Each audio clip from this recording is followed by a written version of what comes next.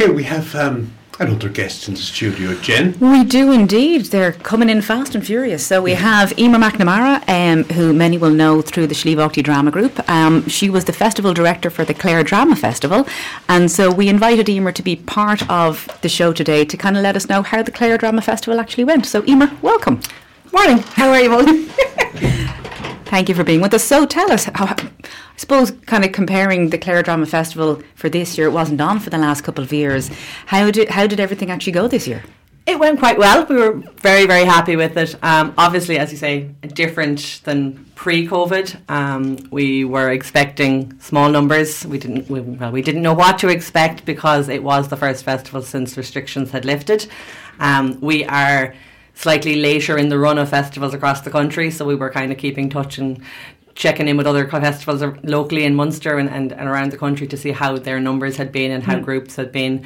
It was a constant worry. Unfortunately, COVID is still around and groups were still affected, but we were very lucky. We none of our groups missed a night due to COVID, so we were able to put on our full festival, which was brilliant. Brilliant. Pressure taken off. And who ended up actually winning in the end? So we have two sections within the festival. So we have an open section who Kilmeen Drama Group from Cork were successful there. They came first. And then in our confined section, Camross Drama Group from Wexford came first. So funnily enough, they were the Friday and Saturday night, the final two nights, but it had nothing to do with it. Because I saw the Saturday night. We had them both there on final night, so it was lovely just to have them around to take their prizes and stuff like that. It Brilliant. Was very nice. And what is the difference between the open and the confined? So the kind of the starting place will be at the confined level. So I think every group nearly will start at confined level, and if you are successful in the confined All Irelands, you can progress. It's kind of just a grading system, kind of like, A and B. Yeah. Kind of resources, numbers would kind of affect a lot of groups as to whether they could put on a show at the open standard. There'd be a kind of a higher standard traditionally. Yeah. And this was your first time as the festival director, but you've been involved for many years. I've been involved for a lot of years. Firstly, kind of as just a general helper, and then I officially kind of joined the committee probably more than 10 years ago. Wow. And yeah, just... You couldn't escape it. I really couldn't. Your dad has been very involved in it for a long, long time. Paddy. Yeah, both Mum and Dad have been involved for years and years and years, and that's how you get roped in, because you have to come and make the teas and help tidy up the hall at the end of the night and those kind of things. Yeah, well, you did a great job, because I was there on the Saturday, and there's a great buzz about the Clare Drama Festival. And it's a nice way, I suppose, for people to actually see the talent that's out there and welcome other groups from around the country. It was really lovely, because we would have a lot of groups that would come back annually to us. Yeah. So Kilmeen come almost every year, Curra Finn, normally have Slieve Aughty. Unfortunately we didn't this year, but there's a lot of groups that come every year, and it's kind of like an extended family. Yes. It's the same people. Traditionally you'll have a few new people, but a lot of the same people are involved for years and years and years. So not having seen those people for a couple of years, it was lovely to have them all back, and it was like just little family gatherings and little reunions every night. Yeah, it was lovely.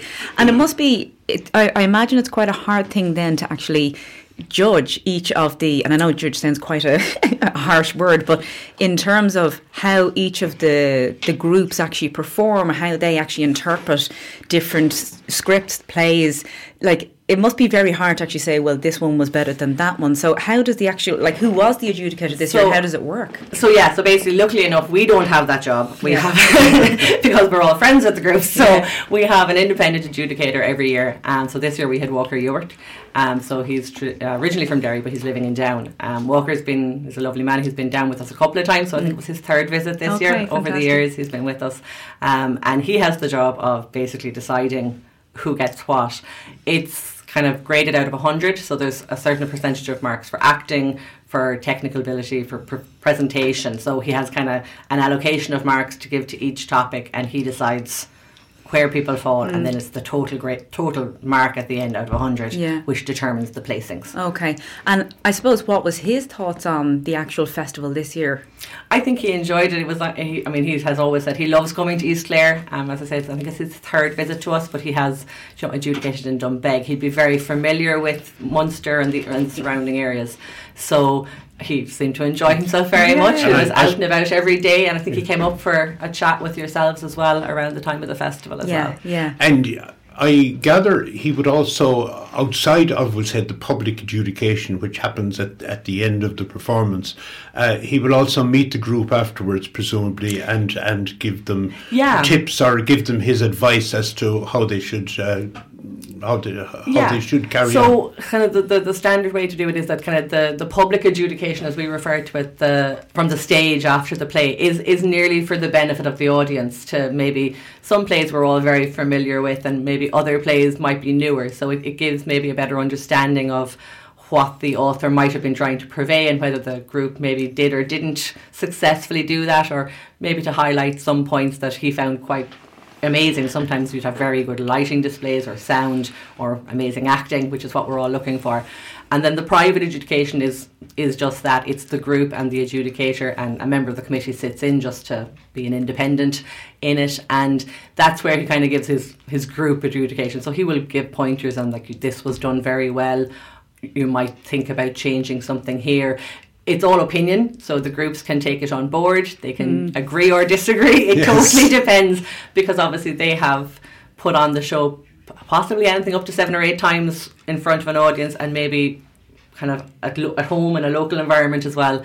So they'll have had their opinion of what they want the show to look like and what they perceive as the story. So sometimes they take it on board, and more times they don't. I suppose different adjudicators can probably have different opinions. That is 100%. You could get a different adjudication in 8 different festivals, and if you changed it every single time, you'd be wrong 7 times. So you have to decide what you need to do and what's best for your group as well. So it's a very interesting process to hear the more technical opinion of what went right and what went wrong. And speaking of technicality, you're not an actor yourself, but you're been involved for many years in Sliabh Aughty Drama Group. Can you tell us a bit about your own, I suppose, involvement with that? So a couple of years back, so 2019, I obviously got roped in, got asked to join the group from a technical point of view, from the lighting perspective. I won't act, but I helped out, and we were putting Sliabh on the road. So we went. I said yes, and we had a great time. I won't claim to be the most technical lighting one, but I had an understanding of the boards and how the lights work from a bit of a crash course we got through the festival. And so I've been helping with the lighting for the last couple of years, yeah. And it must be very interesting now, kind of seeing it from both sides, both from kind of the crew and backstage to now actually being an organiser. Has it given you a greater appreciation of how much is involved? Yeah, definitely. So yeah, and it's given a kind of like, you'll be able to see how other festivals do things without it necessarily being on the front of house side of things. So from a group's perspective, what works, what doesn't work, and being able to bring that information back into the committee and go, well, we were at such a place and they did this, and it was the whole, the cast really appreciated it. Maybe we can incorporate that into our festival. And so it's kind of nice to be able to see a different side of it, definitely. Yeah. And then also multi-skilled, multi-talented, not only the festival director for the Clare Drama Festival, and then in terms of lighting for Sliabh Aughty, but you actually got to direct for the first time. I did, yes, last year. So we, as a group, decided we would attempt to put and compete in the One Act Festival. So the festival we run in Scariff is a 3-act festival, but across the country at the later half of the year, the One Act Festivals run, and similarly, groups from all over the country compete in multiple festivals for an All-Ireland at the end of the month. And it is as much chaos, but we have it's so the way it runs normally is over the course of a weekend, and you might have 2 or 3 shows a night over 3 nights, so it's a big undertaking. There's a lot of people to organise, but yeah, so we decided we don't, as a group, Sliabh Aughty, we haven't competed very often on the One Acts, but because we have been starved of drama for so long, we said we'd give it a go, and I got the task of directing, but I had a lot of help, so I wasn't just left to my own devices. And so tell us a bit about the play. It was My Narrator. So My Narrator, yes, it is a piece that has 4 actors in it. This year was a bit different because we were limited with COVID restrictions as to numbers that you could bring from a cast and crew perspective. We had to find a play that had very few people needed on stage, so that we could have a few extra people backstage and director and all the rest. So we were lucky enough that we found this play. It was a nice play, and it was a nice 2 female, 2 male, so it was nice and balanced.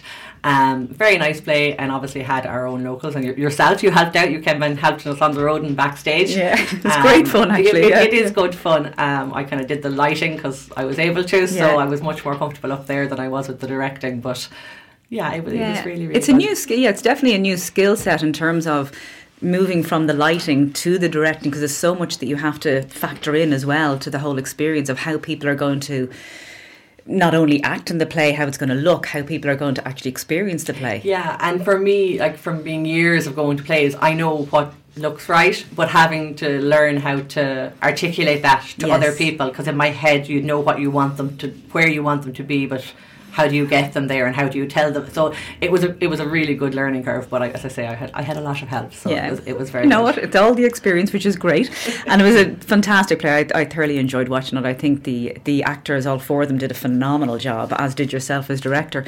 And I think the other thing then is kind of bringing that, so you said there's talk about like there's the 1-act play, there's a 3-act play, and then there's also the All-Ireland. So how does the All-Ireland work then? So what we would have is, as I say, you have your 2 different sections. So around the country we run 2 All-Ireland sections.